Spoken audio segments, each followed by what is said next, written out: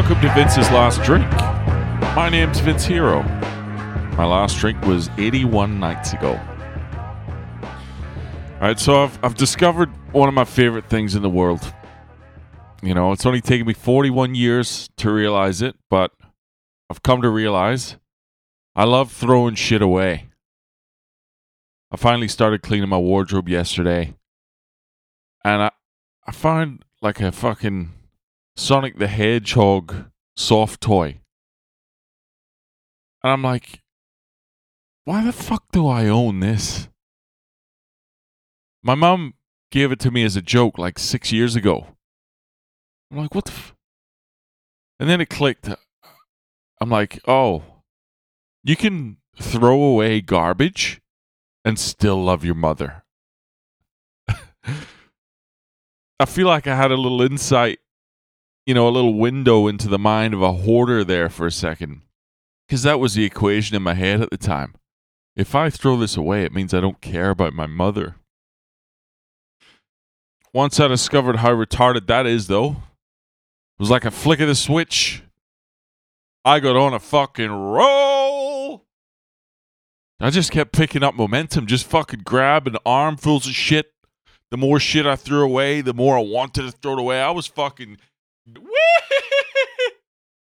Felt fucking amazing. The house looks like a fucking bomb hit it, but, it's a healthy mess. There's shit everywhere, but, it's like a good cleansing. The biggest challenge in all of this shit, though, if I could just get serious for a second, is I know there's one fucking cupboard in particular that I just can't seem to address. And it's no doubt indicative of some sort of heavy-duty, unresolved, emotional shit, but for whatever reason, I just can't seem to do it. So, just quickly, I think I've said this before on the podcast anyway, but about 13 years ago, my dad was diagnosed with lung cancer. Out of nowhere, get the phone call. He and my mum were kind of having to, pass the phone back and forward to try and spit it out. But amongst all the emotion, he was able to tell me that he had 3 months left. 3 months to live. And long story short, he ended up surviving another 2.5 years because he basically subjected his body to every kind of treatment, radio, chemo, pills they hadn't even really properly tested yet. He basically put his body through hell to try and be around as long as he possibly could for my mum. And, he was a big guy. He was about 6'9". He had a big, deep voice. But by the end of it, he was just a shell. He'd struggled to stay awake while he was eating, lost his hair, his fingernails. Towards the end, the cancer was pushing up. The tumor was pushing up on on his vocal cords. So his voice got really high. Kind of sounded like he'd inhaled helium. It was pretty fucked. So basically every day my sister would drive him 40 minutes to go to the hospital. And he'd go in and they'd just fucking blast him. I can't even imagine the physical discomfort of that. Forget about what you go through mentally. But anyway, every time they went in, they'd take an x-ray.